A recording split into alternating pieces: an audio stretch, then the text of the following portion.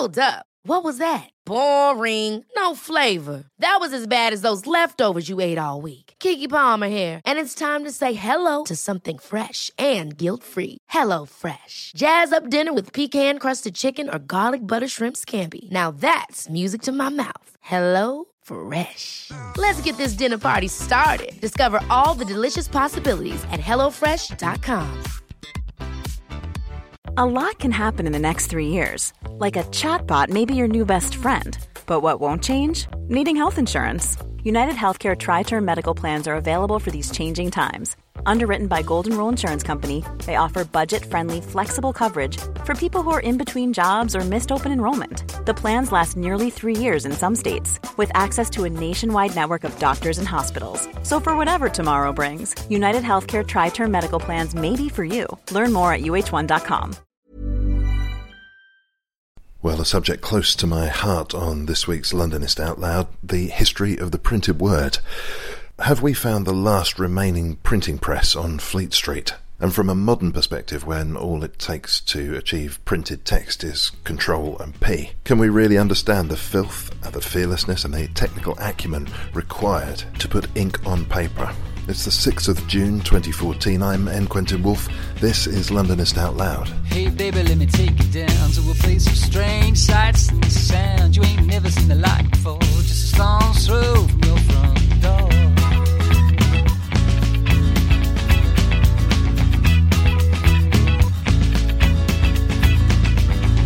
Hey baby, slip out me, see a piece of the air, land and the sea. Some creep, some saw down the road. My heart aches for some far-off place. No one clutters their view with your name, how you raised us. Well, hello.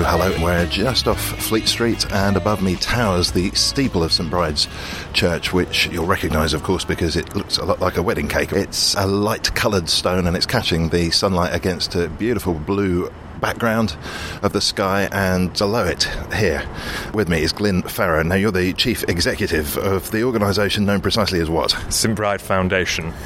And this is distinct from the church in what ways? It is indeed. In the 1880s, there was a review of all the city funds held by the parishes, and 119 of the parishes, all the funds were held together, grouped together in what became the City Parochial Foundation, which is now known as Trust for London. As part of that process, 5 parishes opted out of the scheme, and St Bride's was one of them. At the same time, it was felt there was a need for a place to look after people in the printing and associated trades. So St Bride Foundation was given an endowment fund and was set up to do just that. And while it's not actually associated with the church, we do have some representation from the church on our governing body. OK, we should get some basic building blocks in place. For anybody in the UK, I suspect Fleet Street, which is still used as a term for the printed press, will have that resonance. But outside the UK, that might not be obvious. This is where newspapers were made, where journalists hung out for many a long year. This is the centre of journalism and was always the home of the British press. But actually the area goes back way before that. Wynkyn de Worde, who was a student of Caxton, who practised in Westminster, set up his office, his printing works, just over the road in Fleet Street, where there is now a Japanese takeaway. So the whole area is synonymous with printing, journalism, and all those associated trades, such as bookbinding. The Worshipful Company of Stationers and Newspaper Makers is just up the road, and they represent all those industries. Do you know what? While you've been talking, something's just finally clicked into place in my mind. For years I've known, of course, that Fleet Street is about journalism, and for years I've known that St Paul's used to be where all the books were sold. And I've only just realised, having walked down from St Paul's station to be here today, that, of course, that makes perfect sense. Well, if St Paul's was still very much a prominent area until 120 years ago. Part of our library was given by John Passmore Edwards, who was a West Country philanthropist, and he had his printing practice up at St Paul's. He actually went bankrupt at one time in his life. By working hard, he brought himself back to prosperity and endowed not only our library, but numerous Passmore Edwards libraries, reading rooms, cottage hospitals all over the country. Well, as I said, we're around the back of... I mean, you can hear from the lack of traffic noise, comparatively speaking, that we're not next to Fleet Street, but we're tucked away in a little courtyard, nestling behind the church itself. And the St Bride's Foundation Institute, the building itself, is a very peculiar-looking thing indeed. It's red brick with a sort of grey brick garnishing, very tall chimneys that are sort of getting on for Tudor style, but not quite so fragile-looking. What can we say about the architecture of this building? The building was designed by a man called Cunningham Murray, and it was designed in 1891. The foundation was actually incorporated by Royal Charter on the 23rd of February 1891 by Queen Victoria. And because the building was designed to look after people in the printing and associated trades, it had to be a multi-purpose building, and we'll come to everything that goes on in the building as we go round. But it was designed to fit in a very curious space. The facade we're looking at now, which is actually the western elevation of the building, you can see sort of double the width you would have been able to at one time, because the point we are standing in would have been St Bride's Passage. On either side of the passage would have been Bell's Buildings, which was a really not very pleasant tenement block. The whole area is steeped in history because it's quite a dark area. This is also the site of the Bridewell Prison, a house of correction, a workhouse. Charles Dickens drank in a pub just over the road. We're not very far from the old Cheshire Cheese. So there's a lot of Dickensian atmosphere and historical events happened round here. If we look over to the left, to the churchyard, you can actually see the grave of Samuel Richardson. Samuel Richardson wrote Clarissa and Pamela. He lived in Salisbury Square, which is just across the way, and he was a master of the Stationers' Company. He's buried in the churchyard, and his gravestone is upright, and the legend goes that it's upright to stop the prostitutes of the time plying their trade on it. Whether that's true or not, I don't know, but it's a good story. Well, he was all about his moral virtue, wasn't he? Absolutely. A lot of the figures and the ideas that you've mentioned there seem to speak to sort of populist concern. I mean, Pamela, for example, was a sensation of its time. Dickens, very much a popular writer, and some of the lower brow pursuits that you mentioned as well. Is that a fair sort of representation of the area? Was it concerned with populist stuff rather than highbrow concerns? This part of Fleet Street is very much the epicentre of journalism, and not just populist journalism, highbrow and intellectual journalism. Behind us is the Reuters building, which is a rather stunning design, and all the newspapers going from the Daily Mail, the Telegraph, the Times, they were all in the area and always have been. It's only in the 80s when they moved away to Wapping. So this was actually the centre from a complete range of views and opinions, and if you walk along Fleet Street today, you can still see where all the old big papers were, and we go from the Times right through to the rest of the News International Corporation. Now, of course, we know that the move over to Wapping was a large part because of the print unions, wasn't it? And as I arrived here this morning, the first thing I saw in a case were bits of printing matter and the blocks and the letters and so forth. Because that actually is the whole reason for the foundation. As you say, journalism and printing left Fleet Street in the middle of the 80s, and you also talked about the unions, which in the industry were known as chapels, and the leader of that particular chapel would look after his part of the business, and we actually have an ex-father of the chapel working for us now, and he's a Fleet Street trained and apprenticed compositor, and he's actually teaching the traditional methods that they used up until the 1980s today. Well, this is the big news for me today, then, that print and printing is still alive and well on Fleet Street. And, well, we should head in, not least because we're getting a little bit of wind up, which is our favourite thing on this show, but we're going to head into the St Bride Institute now and see what's on offer. OK. Before we go in, you did mention the building. It's actually an Anglo-Dutch design, and I mentioned that it was built to fit in a curious space. Well, we have 5 floors, 3 mezzanines, 16 staircases, 41 rooms, and a swimming pool in the cellar. All in a place that from this position looks about as big as a shoebox. Absolutely, it's huge. You're only seeing a fraction of it. It goes up, it goes down, it goes back, it beyond, it goes under. It's a great big rambling wonderful building. Well, let's wander in, shall we? And as we head in, I mean, I hope this is okay, but the listener will pick up on a clacking sound as we go along. I feel if it's okay with you, it'd be quite interesting to say, because we were hoping to record this episode sort of 6 months ago, and what happened to you? Oh, I fell off my motorbike and got run over by a lorry, so I've got a rather badly broken leg, but I'm doing very well, thank you very much. Yes, it's quite amazing. A juggernaut went over both legs, and you've got 5 breaks in one leg and a horrendous injury, and you're up and walking. Yeah, well, I'm very lucky, and it's all thanks to the care of the NHS, which did a fantastic job for me, and I'm extremely grateful. Right, we've come into the main part of the building, past the big hall, which is known as the Bridewell Hall, which, fortunately for the foundation, is fully occupied today because we let these rooms out to generate income for the foundation. We're going into the private part of the building, which is where they used to teach lithography.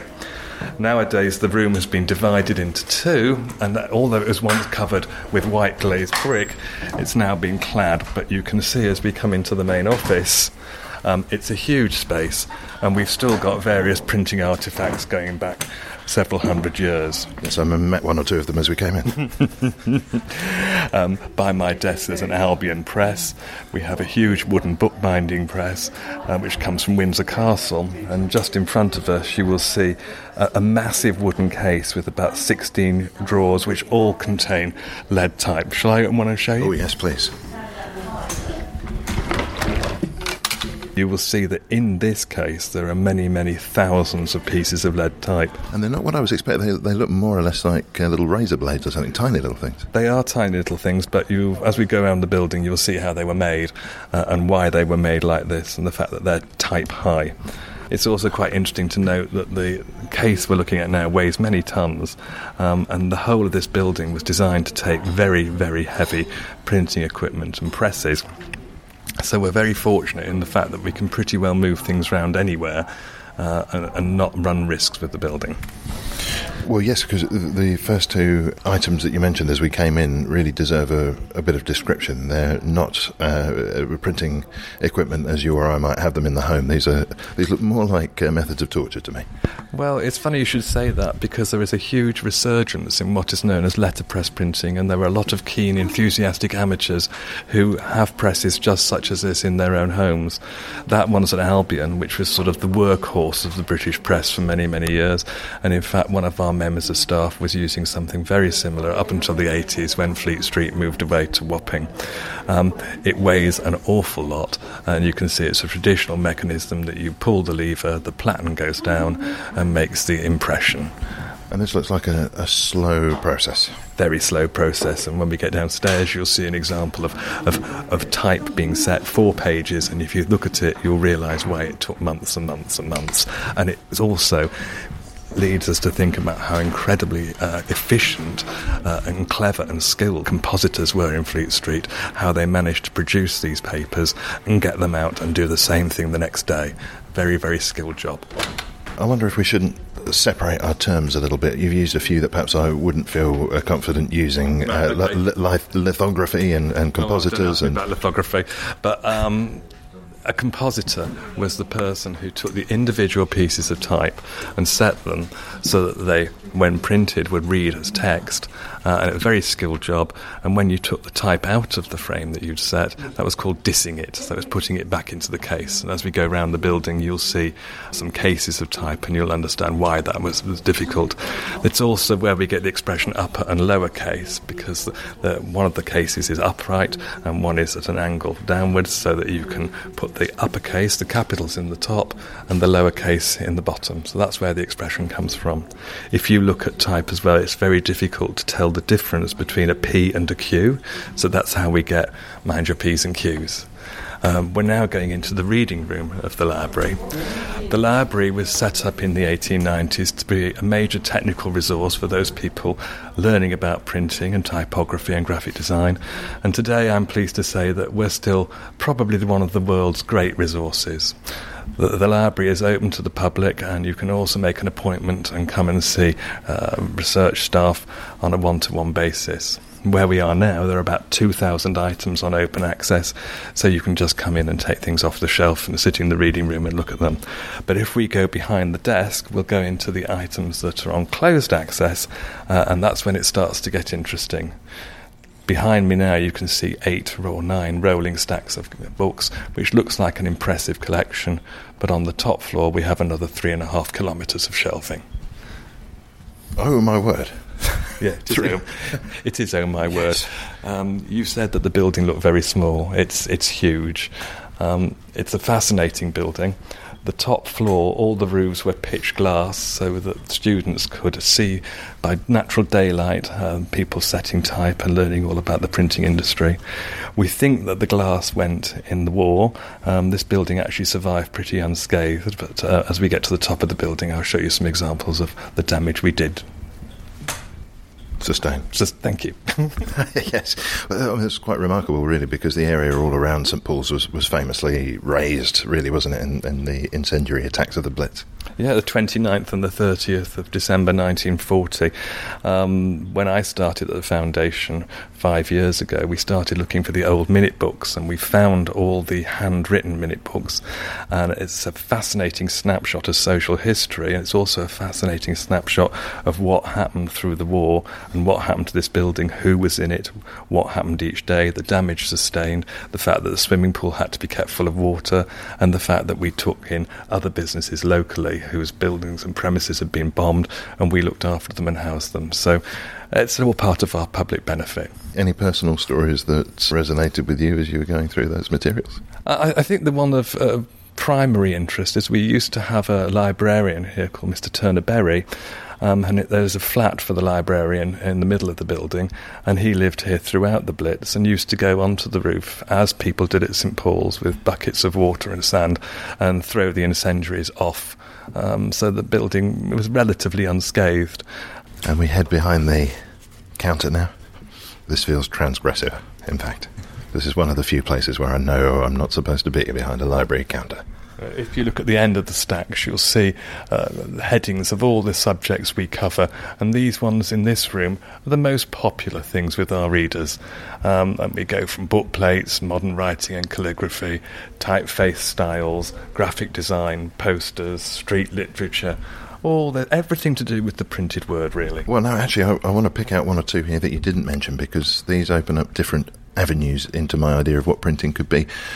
We've got signs and symbols, numerical math and scientific notation, musical notation and printing. These must be very different to species, requiring very different approaches. Well, it's all putting an impression of a figure onto paper. So whether it's music or text or speech or whatever, it's the same sort of process that does it. We actually have quite a significant collection of printed music, and in our collection of typewriters, we have a music typewriter. We also have a Braille typewriter, or a Braille impression machine. But presumably, if you're thinking about a printed page of text, the requirement for it to be positioned exactly correctly in terms of the top and bottom of the page is less important than if, half a line is everything in a piece of music.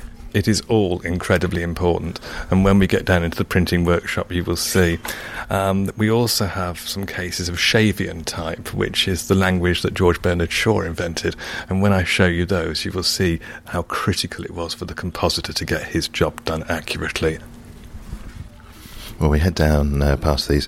Now, a couple of resonances with previous shows are leaping out at me. The London Centre for Book Arts, over towards Fish Island, of course, some of the hand-printing machinery that we've just looked at. We've certainly seen similar machines over there. And then we've got the rolling library shelves here. Well, of course, the Poetry Library on the South Bank is where people like to get trapped in amongst these shelves. We're heading up the stairs now into what looks like a meaty reference section. We're actually going into what is the Minstrels Gallery across the big hall. It was bricked up in the 1980s to provide extra storage space. Now it's just full of some of the periodicals that we have been receiving since the 1890s. It's one of my ambitions to reopen the gallery within the next year, and as part of the improving fire regulations, it would be a good idea for us to do so. So I'm using that to my advantage and spurring me on to get the job done. Now, what's already becoming apparent to me as we move through the building, you mentioned how many mezzanines there are, and that seems to require a great deal of stair climbing. There is an incredible amount of stair climbing. As I said, there are 16 staircases, but I should also say that's 16 that we've really identified. We don't count the odd step here, the odd 2 steps there. So when you start to add those into the equation, you get a very complicated design.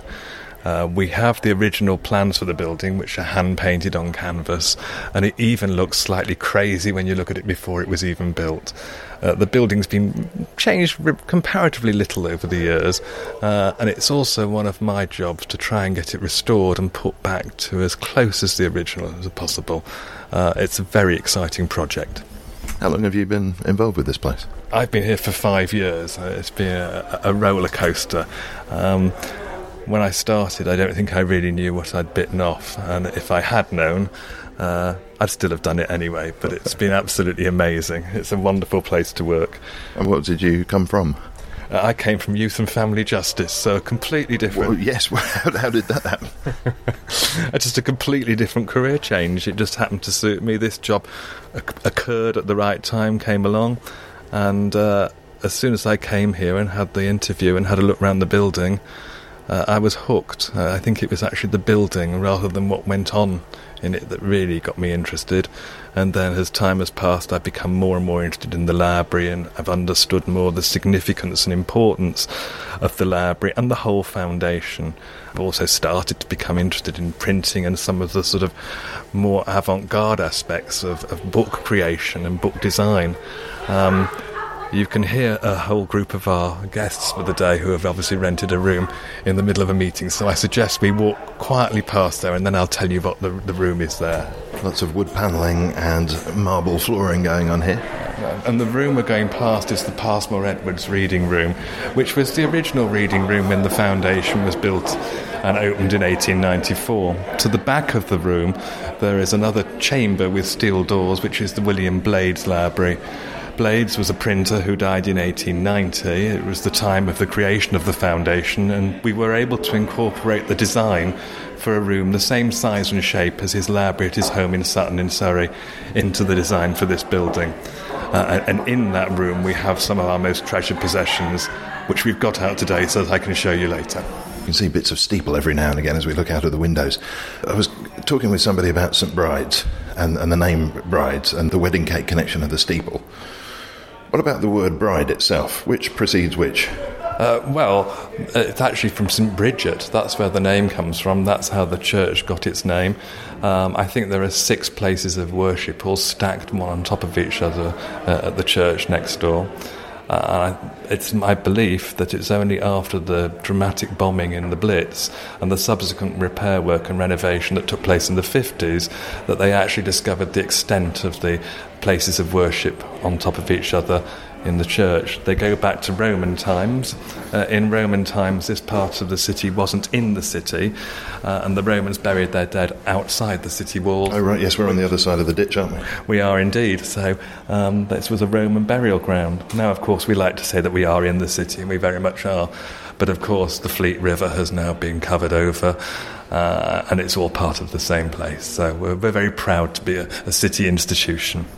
As we go up this crazy staircase, I'm just going to open a window so you can see, the extent of the renovation we need to undertake, but also look down on the glass roof of our swimming pool. Why do you have a swimming pool?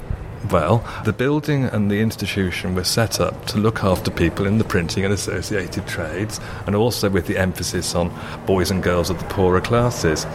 Not only did we provide education and tuition and concerts and cultural events and relaxation, there was a slightly avant-garde philanthropic view which looked after body as well. So not only do we have a swimming pool, we also have a gymnasium. The swimming pool has now been turned into the world-famous Bridewell Theatre, which is a highly successful fringe theatre, and the gymnasium is now our printing workshop. There are quite a few flights of stairs down in the building, so we'll come to those later on. We're now on the top floor, you'll be pleased to know, and we're coming into the infamous room 19. That sounds ominous. Well, it's a little like room 101. It's a curious room because it used to be where they taught letterpress printing. A lot of bad work was done to it in the 70s, and you can see that in the 70s and 80s, you can see how the 80s was given the the title, The Decade Style Forgot, because it really is quite an appalling bit of renovation they did. Are you looking, when you say that, are you looking at these foam ceiling tiles? I am indeed, which are all damp-stained and horrible, and really I can't wait to get them ripped out. When I started here, it was quite obvious that there were leaks and had been leaks over many years, so the first priority was to stop water getting in at the top and at the bottom of the building. So we've done that, so all our stock is now safe and sound, but I need to do something about the aesthetics of this room, which is quite appalling, really. Under these ghastly tiles, or above these ghastly tiles, you can actually see where used to be the pitch roof, so it's actually a fascinating room. And if we turn to our left, you will see the ceiling in the next room, which is room 14. Well, that's very appealing. Which is a sort of steel and wood gables. Yes, what we can see in the non-1980s, but that's a very strange experience I just had as we stepped from the carpeted area into the parquet floored area, and it felt like I went back in time by at least 100 years. And suddenly we have, yes, we can see skylights there covered over at the moment, but rather than the suspended ceiling, we've got a bit more sense of space. And it's really beautiful. It is beautiful, and there is a cupola on the roof. And if you look out if you go out into New Bridge Street and look back along Bride Lane, this building, you will see the beautiful Queen Anne style windows in the roof. It really is a stunning building, and it's been neglected, not just physically but mentally and emotionally for many years, because it's hidden in this narrow maze of streets. And in fact, if we could just bring it to people's attention, I'm sure it would attract a lot of interest. Every year we do open house, and last year we had over 500 people through on one day, and we actually had to have people outside stopping the next groups coming in because words gets around, and it's a brilliant building. And what is the deal in terms of accessing the place? Must people pay, or...? Well, the library has a Friends scheme, so that's the Friends of the Library. We also have most of our rooms open to the public, so they can hire them for meetings, events and conferences. The theatre is open most nights and quite a lot of lunch times, so through the doors we probably get 80,000 visitors a year. For the library, they come from Australia, America, New Zealand, China. They come from all over the world to study, and now we also have the print workshop, so people are coming here to learn the traditional printing techniques, and we've got all the original equipment. I would like the building to be in operation 24 hours a day, but that's over ambitious, but maybe 18 hours a day, 7 days a week. So the more people we can get in, the more enthusiasm we can generate, and also a greater understanding for everybody about what used to go on in this part of London, its importance and its significance. Where would we be without the printed word? I almost want to take that and unpack it as a philosophical inquiry, but I think well, we could go on about religion and politics, and we could perhaps say that perhaps it's not always a good idea, but the printed word and the invention of movable type is probably the greatest single invention that's had the most impact on most of us from the 13th, 14th centuries. Where would you go with the idea of internet and the availability of sort of some of the things that you'd associate with print in the home, in the hand, in the pocket? That's a whole different discussion to be had, and a very interesting one. Just touching on the internet and the use of internet briefly, we have many thousands of documents in our archives, most of which would be of interest to most people. Because of the physical limitations of the building, of staff and of money, we can't actually show those to most people whenever they just turn up. It would be fantastic if we could get a significant amount of funding to get some of these documents digitised, and then they'd be available on our website so that people could actually see what went on. In fact, where we're standing now, we're looking at a plan chest which has got some of Eric Gill's original designs in. So in the bottom drawer there is a design for the Cunard typeface, which Cunard didn't actually buy, but it became the Jubilee typeface, and I'll just open it for you. There you are. That is original Eric Gill. You can see the name Cunard there. We're moving away from Eric Gill, and we've come into if I thought that was a trip back in time, we're heading even further back now. If you're into your retro interior design, then this is really the place for you. We have brown brick, we have glazed white and burgundy tiles, we've got a black pitched roof. You can see the scorch marks from the incendiaries. Oh my goodness! Right, yeah, absolutely. It's turned the. Sometimes I swear you can smell the smoke in here, but that's also very frightening when you consider the amount of printed material we have. Quite right. It's turned the paint into a crocodile skin. It has, yeah. It's quite amazing, and we can also see that this building has really suffered over the years because we've got the addition of much wiring for a variety of services, telephone, electricity, etc., various alarms over the years, fire lights, and they've just been stuck on willy-nilly all around the building. And to get the building back into some state, we need to remove all this cabling. But the room we're in now is actually part of what was the lecture theatre. And although it's not immediately obvious... No, it is. It is, yes. You will see there are 4 big wooden steps on which you can have seats. So where did the lecture... This isn't very good for radio, but where did it continue? This is hopeless for radio. This building is hopeless for radio. The lecture theatre continued along to this wall here. So this had a pitch roof here that was glass, and it looked along at 90 degrees the length of the next room, which also had a glass ceiling, right along, and that's where they taught letterpress printing. So the whole area, but this was all lecture theatre style seating, and that must have been taken out at some time to create additional storage spaces as the collections grew and continued to grow. Well, this very much appeals to my aesthetic, and I'm going to poke my nose around a corner here and see what I've... lots of little wooden cabinets with metal pull handles. It's like being stuck in the station master's office from about 1920, 1930. It's also got a Dickensian charm. It really has the most fascinating collection, not just of the printed material, not just of items relating to printing, but just the whole building, the design of it, the style of it, the iron balustrades, the marble floors, the very unusual ceilings and roofs. It's just an incredible place. We're going to take a short pause and we'll be right back. London's Air Ambulance is the charity that delivers an advanced trauma team to critically injured people in London. Using a helicopter by day and rapid response cars by night, a doctor and a paramedic team can be at a patient's side within minutes. They provide life-saving medical interventions such as open-heart surgery, blood transfusions and anaesthesia at the roadside.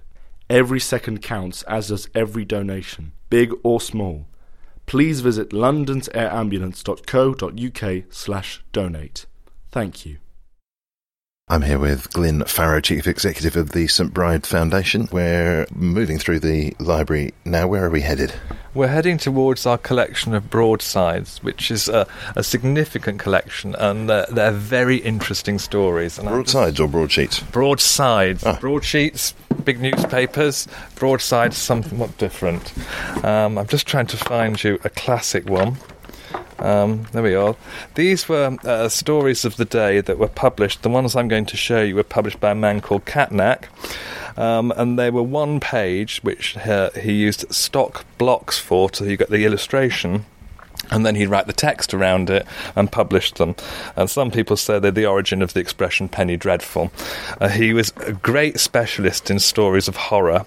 There's one I'm looking at now, which is The Trials of Bridget Culkin and Elizabeth Ross for Birking. I should quickly explain that what we're looking at is, it looks like a page from the I newspaper, except that it's one story, some sort of engraving depicting somebody in a four-poster bed towards the top, and it says at the headline that you've just mentioned, and then there are 3 columns of type. And what's the story here? Well, the story is that Hare and Burke were the grave robbers who used to provide the bodies for dissection, probably at Bart's just up the road.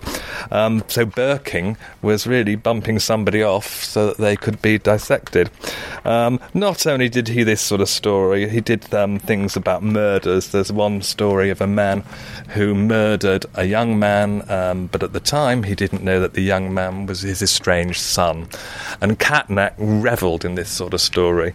He published his papers at Seven Dials, up down in Covent Garden, and he actually went to prison for a short time for inventing stories, and he was prosecuted for it. I think one of the stories he went to prison for was that of selling human meat to butchers in Covent Garden.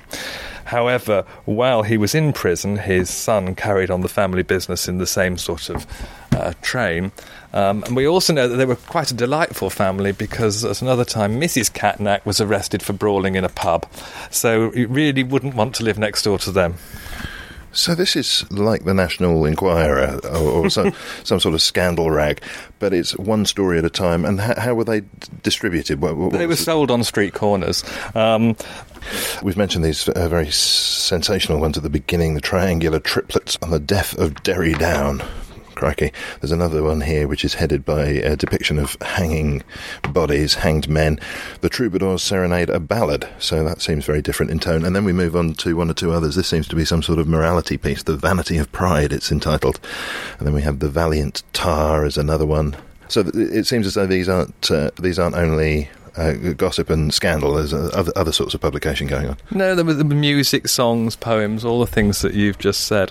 What I think is quite interesting is that when we're doing work with some young people who bring them into the foundation, show them what we've got here, they actually look at these and find out that there are no new issues. The same problems of poverty, deprivation, lack of education, poor parenting, drink and drugs, they're exactly the same now as they were in the 1820s and 1830s when these were published.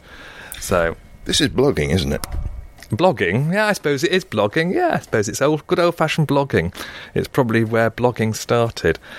They are a fascinating piece of history, and we have a huge collection, as you can see, and it would be a wonderful job to sit down and take them and have a good look through them all and sort of write some of them up. Now, PhD for somebody. In common parlance, a broadside is a fairly high-temperature attack on someone or something. So is that where we get this from? Are these generally quite extreme in their opinions?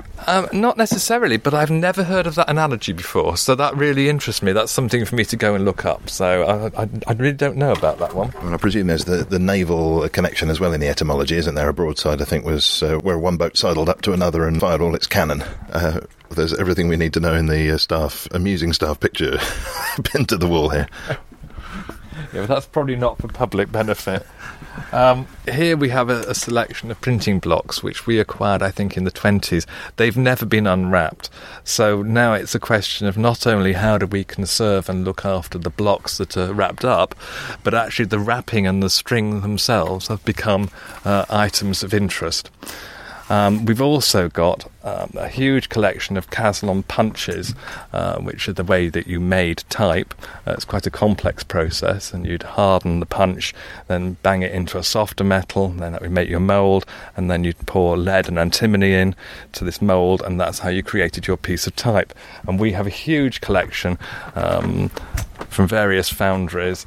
A couple of thousand boxes here, and then if we move along to this side, you'll see there are some hand moulds, which are where they used to cast the individual characters. Is there not a health risk? I know we were handling the lead-based pieces earlier on, but presumably in your line of work, you're handling a lot of lead, aren't you? No, not very much, and it's all set anyway. We don't heat it up, so it's not going to be melting and releasing anything too toxic and noxious for us. Of course, printing was a dangerous industry. It did involve molten lead, molten antimony, and people did become ill. There were horrific accidents, and some of the presses and guillotines used, very easy to lose a hand or lose a finger. And one of the things that I worry about now is we do use some of the equipment here. We have to be very careful about health, safety, insurance. Never mind the legislation, it'd just be so easy for somebody to become hurt. So we have to be very, very careful on the numbers of people we let into rooms when we're doing this sort of work, and making sure that the people we have doing the demonstrations are properly trained and qualified. That's very interesting what you're saying there, because that presumably means an evolution. You might even see it as a devolution in the role of the printer across a couple of 100 years until you get to the point where a lot of that function has been completely superseded by technology. But even moving away from something which was presumably required life or death levels of precision and care, and took a little bit of bravado as well, I would imagine, to engage with the machinery, has been reduced somewhat as time's gone on. Absolutely, and printing was a way of life for some people. It was their whole lives, and in the 80s, when it all became digitised and moved away, that was the end of people's careers and their social lives and everything that they had, and they had to start again. So you can't really overemphasise the importance of printing in this area since 1470, something like that. It's a huge piece of history, and it's great for us that we have these items that we can preserve that history and show people. And we're in fact the last bit of proper Fleet Street remaining. There are no other papers around here. Downstairs we actually have what I believe to be the last newspaper press in Fleet Street. When I think of, well, not only from personal knowledge, the printers that I've met, but also you think of the print unions in more modern times or way back in the day, I have to say, I think of men. What about women's role in this organisation, in this trade? There were very few. They weren't allowed to be in printers. They weren't allowed to be compositors. Women could become designers and typographers, but women were basically excluded from this industry. In the 1950s, one of our governors, Mrs. Beatrice Ward, who was an American woman and had been the marketing or information officer for the Monotype Corporation, gave a couple of talks on radio in Australia about just this, and she was not only talking about good typography and design, she was talking about the fact that women were not allowed to be in the industry. In fact, Beatrice Ward gives a very nice summary of the importance of good typography, and if you want to go to our website, which is www.sbf.org.uk, you can actually click on a link and hear Beatrice Ward telling you why typography is important. My favourite part about that is she says it's good manners. So the way she's speaking is trying not to shout, and that's exactly what the typographer should be doing, setting something that matches the subject. It's also very important when you think about terms of education and think about young people. They need to look at books that are going to engage with them, not jar. We're walking past a damaged bust. That looks like a very modern thing as well. I have no idea where it came from. Who is he? I have no idea. I have no idea. He's broken. It looks very serious. Somebody's obviously given him a coat of emulsion at some time over the years, because there's very poor paintwork. And it also looks as though he's been given a scrub with a scrubbing brush. I hope he's not of great value. I'm sure he's not. He doesn't look as though he is. We have got another couple of busts of Samuel Richardson dotted around the place, and we've got some lovely old photographs of the foundation showing these busts in sort of niches on the walls and things.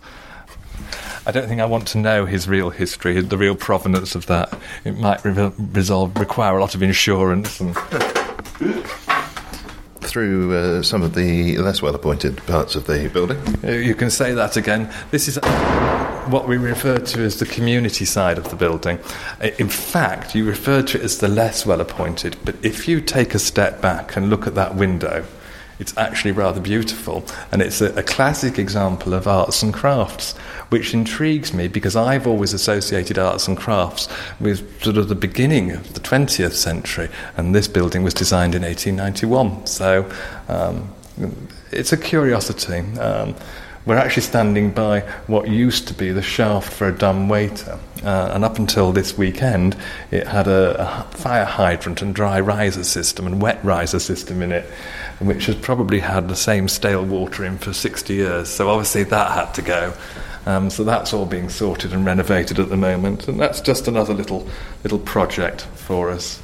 The building, given its size and age, is a constant drain of resources. It's like the Forth Road Bridge. We'll never finish. But on the other hand, it's rather wonderful because you're constantly finding new things that you didn't know, and more about the building and what went on. We're actually crossing now into a slightly newer part of the building, which was where the City Lit Institute started.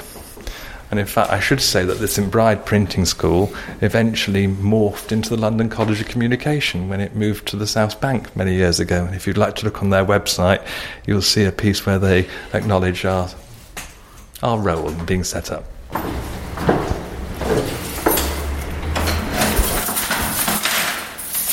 Mind the step. This is the old gymnasium. Oh, and this feels like an old gymnasium too. we are surrounded by some of the most beautiful, what look like cast iron printing machines that you're likely to see. And that's exactly what they are. We have 1, 2, 3, 4, probably 10 presses of different sizes, shapes, ages in here. They've all got their interesting and peculiar characteristics. There's one there which is a Stanhope, which is a massive cast iron thing. The interesting part about that is that once you've set your type and inked it up and run it under the platen and you pull the lever, as the lever goes down, the mechanism ensures that the platen goes down more slowly but with greater force. The next press is an Albion, which is absolutely constant, the force as you pull on the handle. And the last one... Well, this is something to behold. It's got an eagle on the top of it. Well, surprise, surprise, that's an American press. And it's a really? It is indeed. It's a Columbian. And the beauty of the Columbian is that the big eagle, which you see, is actually a counterbalance. So that if we're teaching very young people about printing, they can actually pull the lever, and I can do it with my little finger, which you can't do with any of the other presses. Well, I'd have had this down as something that was printing out war statements for Kaiser Bill. Well, it could well be. It could well have been. They were all used for so many things. Where did you get them from? These were in the building many, many years ago. I don't quite know the provenance of them. I would imagine that we have another Albion press and a Stanhope. When they set up the original printing school, they would have been acquired then. But as for the Columbian, I really don't know. And the Heidelberg at the end there looks a little bit more like a Norton bike in terms of its engineering. The Heidelberg was an impulse purchase of mine. Somebody told me we could get one, and it was a very reasonable price, so we bought it. It's the jobbing press of all market town printers. Utterly reliable. We actually use this one now for printing our own library stationery and various other in-house stationery. It makes a wonderful noise. It's called a windmill press. It works on a vacuum basis. It sucks up the paper. It drops it to be printed, then it picks it up and puts it in a neat stack on the right-hand side. Very, very easy to lose a hand, very, very easy to lose fingers. And the only could you show me, because we've said that several times, how would you go about losing a hand here? Well, the best thing would be for me to show you some video of it. I'm not going to switch this on because I'm not qualified. But if we're looking at the machine now, there's a central spindle. On either side of those spindles are two arms which rotate in about probably 4 foot across. Hence the windmill. And they would spin round, and if you got your hand caught in that, it was goodbye hand. The only safety mechanism is really this sign here, which says original Heidelberg, which will only work when it's in the down position. If you tip it up, it turns the machine off. But really, there's still a huge space to get your hands, your hair, tie, anything caught in it. Quite dangerous, but an incredible piece of engineering. Wonderful noise, wonderful smell. Can you smell the ink from it? And very, very nice printing as well. Oh, beautiful, beautiful. And these were done here, so fantastic machine. Very glad we bought it.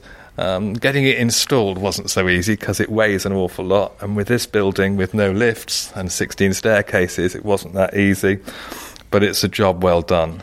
And is it the case that the technicians that are associated with the foundation would be able to pick up one of these machines and understand how it works? Or Absolutely. We actually teach using nearly all these machines. We don't teach with the Heidelberg. We only use that for either demonstrations or for printing things that we need. But the other presses are all used on an almost daily basis. We've got the printing cases that I mentioned, the upper and lower case, in front of us, and we have got many cases of type. And you can see that there are two different types of cases. The ones over there, which have the standard upper and lower case, and then this one before me is called Californian case. And the uppercase letters are sort of to one side of the case, and the lower case are to the other side. So it's all on one level. I'm now picking up a composing stick, which is how you set the individual letters. And just over in front of me, you will see a huge piece of type that has been set. It's 4 pages. And if you'd like to go and look at it, you will see exactly how complicated it was. Now, let me get this clear in my mind, because I think what you've just described when you talked about the standard system and the Californian system is that the people working with the type are going to have to be moving incredibly quickly, and it's going to be sort of automatic manual work that they're doing. You'd have to not be thinking too much about it. It would have to be at that sort of level. So presumably if you've got two different systems, that requires two very different sets of habits. I think you could probably switch from one to the other, but you couldn't switch back again. It was an incredibly skilled job, time-consuming, under great pressure. The piece that's set in front of me, you can see 4 pages, that would have taken a long, long time to set. Think of that as a newspaper and think that that was being done every day and all day. This is an example. That would be the compositor. The comp would set it and the sub-editor would come along and have a look at it. They'd take a proof of it on a press such as that Albion press there. So it would be inked up, paper put on top, and then a proof tape. Well, you'd have to do the proof because otherwise it's back to front. Exactly. So then look at it, check the text, make sure everything's right. Once that was right, a mould was taken of this and produced a thing called a flong. And we've got a flong here. A flong looks a bit like a newspaper-sized sheet of sponge. It was produced by injecting the flong material over the type at high pressure, and then that flong was used to create the stereo, which is like a large drum of lead and antimony. So you've got all the type that was set by hand then on one drum, and that's what was used to make your daily paper. The paper would run between 2 of the drums. Each day that drum would be melted and used the next day.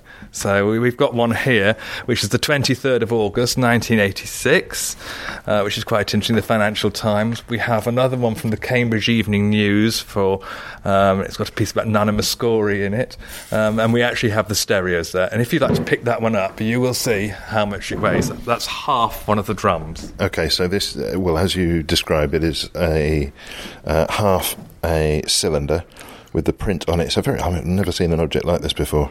And gosh, yes, it is extremely heavy. And that's quite a unique object. It's very attractive in its own right. It is. They're amazing things. They are absolutely incredible. And it's just testament to the people who created these things every day. And you cannot deny the fact that they were incredibly skilled. Fleet Street's got a reputation for being hard drinking, hard living and having a good time as well as working hard, but they certainly did work hard. And it's no wonder that people in the industry mourn the passing of this. It is quite an incredible process, and it's one you just don't see anywhere anymore. We've got about 10 minutes left on the show. What are we going to do with our 10 minutes? Well, we're going to go, I think, to the fun part of the building. Not that the rest of it isn't fun. We're going to go down to the theatre, which is now over the old swimming pool. And I'm not fit enough to get in the pool, but you are, so you can go in the pool. That's very generous of you. So we'll show you now down there. Well, we've come in what used to be the main entrance to St Bride Foundation, and we appear to have arrived in some toilets. This can't be right. So this is where the individual baths were. So if you lived in Bell's Buildings in 1895, you probably lived in a rather grotty bedsit. You'd have been working in a dirty industry, ink, filth, grime, etc. Everything would have been warmed by coal fires. There's all the railways, and it was a pretty polluted and grotty area. You wouldn't have had a bathroom. So you'd have come here and you'd have had a bath. And where we're standing now is where the 2 first-class baths used to be. And we're going to go down this flight of stairs into where the second-class baths used to be. And we don't actually know what the difference between the first and the second class was, but you can probably work it out for yourself, or think you can. We have this nice theory that the hot water went from the first class down to the second class. But whether that's true or not, I don't know. Well, you've got showers in there at the moment. It doesn't look as though there'd be room for a bath, though. Well, there were 2 in the whole of this area, so all these walls would have gone. The toilets probably wouldn't have been there, and just the 2 baths. And then down here, we'd have the 6 second-class baths.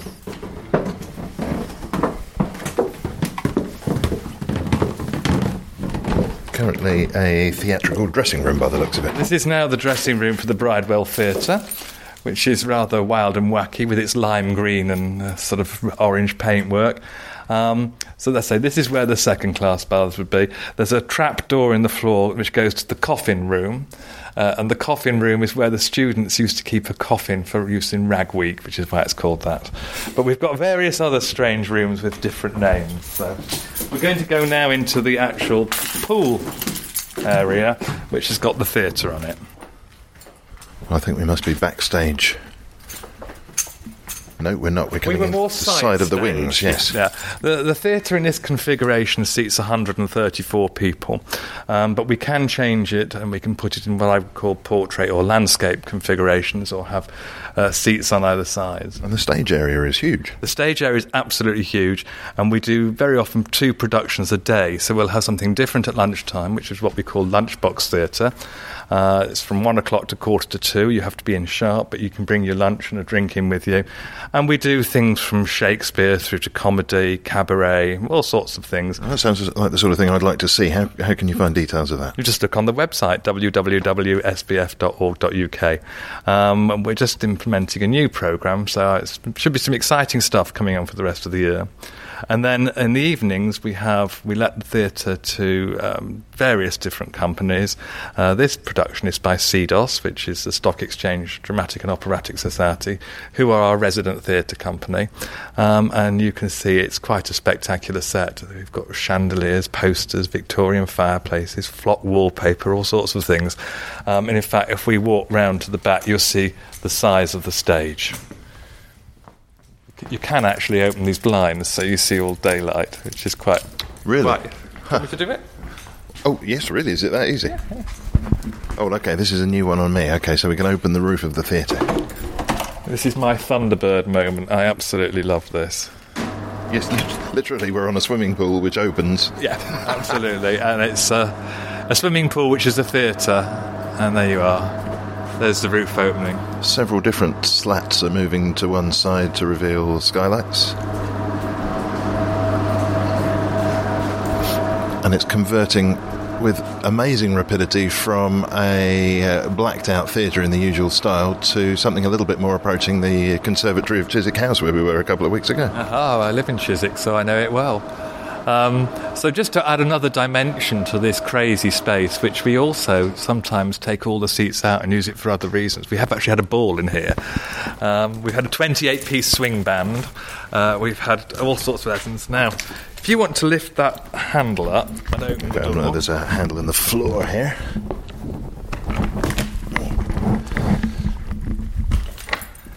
And we find some steps. And that takes you down to the swimming pool, which is completely intact and in very good condition. I'm just going to poke my nose down there. Go backwards and do mind your head. The lights should be on. Are they on? Oh, OK. I'm into a crawl space. What can we see here? Well, I'm under the floorboards. The ceiling height is maybe 4 foot. You're in the shallow end. So I'm in the swimming pool at the moment. Swimming pool at the shallow end. If you go down to the other end, it's over 6 foot deep. Oh yes, I see, and it's all white glazed tiles, similar to the ones we saw upstairs. What an amazing space! And it looks very much like the escape shaft in The Great Escape, propped up with wooden slats and props. Well, there we go. I'm going to crawl back up now. Mind your back. And into, naturally enough, an Edwardian sitting room, which is what the play must centre on. We're going to have to draw things reluctantly to a close here or hereabouts, Glenn. I know there's one more thing that you wanted to show before we draw to a stop. Through a door that creaks to prove its own authenticity, and from a nondescript passage into a very atmospheric New England feeling bar, I would say. Well, I think it's more Old England because it's where the laundry used to be. In 1894, you wouldn't have had a swimming costume probably, so you'd have had to rent one, a hire one, and this is where it would have been laundered. So there is the original washing machine. Look at this. Oh, this shouldn't be allowed. This is this is a wooden barrel, but it's very angular. I mean, it's a really badly made barrel, if that's what you were aiming for. It's got a couple of big wheels, one each end. This is very rudimentary. And there's the spin dryer. Imagine a wine press. Yeah, imagine a large wine press. And you see both the spin dryer and the washing machine have got great belts because there's a huge steam engine in here, which is where that hole in the floor came from. So it's steam-powered? It was, yeah. And then this drying rack here was one of a bank of about 8, which slid out on these rails over the hot water pipes. You're saying a drying rack, I'm seeing empty space. Well, this is one of the drying racks, and these used to slide out. We just left this one here so that you can see how it used to work. And if I lift this metal panel up, you will see the old hot water pipes. There you are. Good grief. And apparently that system was invented by Angela Burdett Coutts and Charles Dickens for Florence Nightingale to use in the Crimea. Listen to the clang of those names as they fall. And there's just one last thing. If you look down through there, there is all the old pumping equipment from the pool. So it's all still here. And that's really St Bride Foundation. Well, I'm slightly overwhelmed by the sheer variety of stuff that's here. Worth a visit, no question about that. And of course, whilst we've done our best with the verbal descriptions of these things, there's nothing beats really having a look at them for yourself and touching them and smelling them, and particularly on the print side of things, really appreciating the complexity and the work that would have had to go into producing something that I think perhaps we now take for granted, maybe with good reason in the present day, but the history of print is a fascinating thing. And Glyn Farrow, thank you very much for sharing it with us. Thank you very much. My heart aches for some far-off place, no one cutters that you with. And that's all for this week. My thanks for this week to Glyn Farrow. Thanks to Mark Barr and Bernie Barclay. Theme and incidental music was by Songs from the Howling Sea. I'm N. Quentin Wolfe.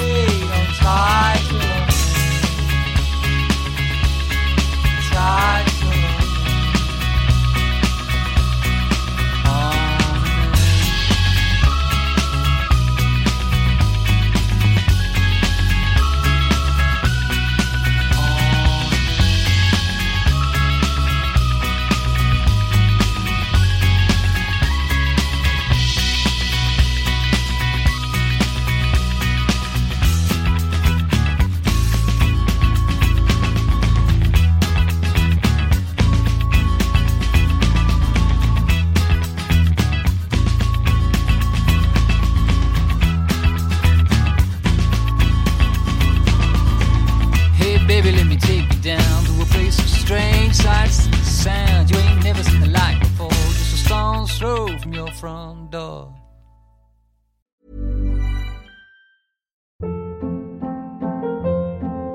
Hold up. What was that? Boring. No flavor. That was as bad as those leftovers you ate all week. Keke Palmer here, and it's time to say hello to something fresh and guilt-free. HelloFresh. Jazz up dinner with pecan-crusted chicken or garlic butter shrimp scampi. Now that's music to my mouth. HelloFresh. Let's get this dinner party started. Discover all the delicious possibilities at HelloFresh.com.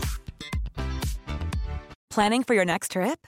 Elevate your travel style with Quince. Quince has all the jet-setting essentials you'll want for your next getaway, like European linen, premium luggage options, buttery soft Italian leather bags, and so much more. And is all priced at 50 to 80% less than similar brands.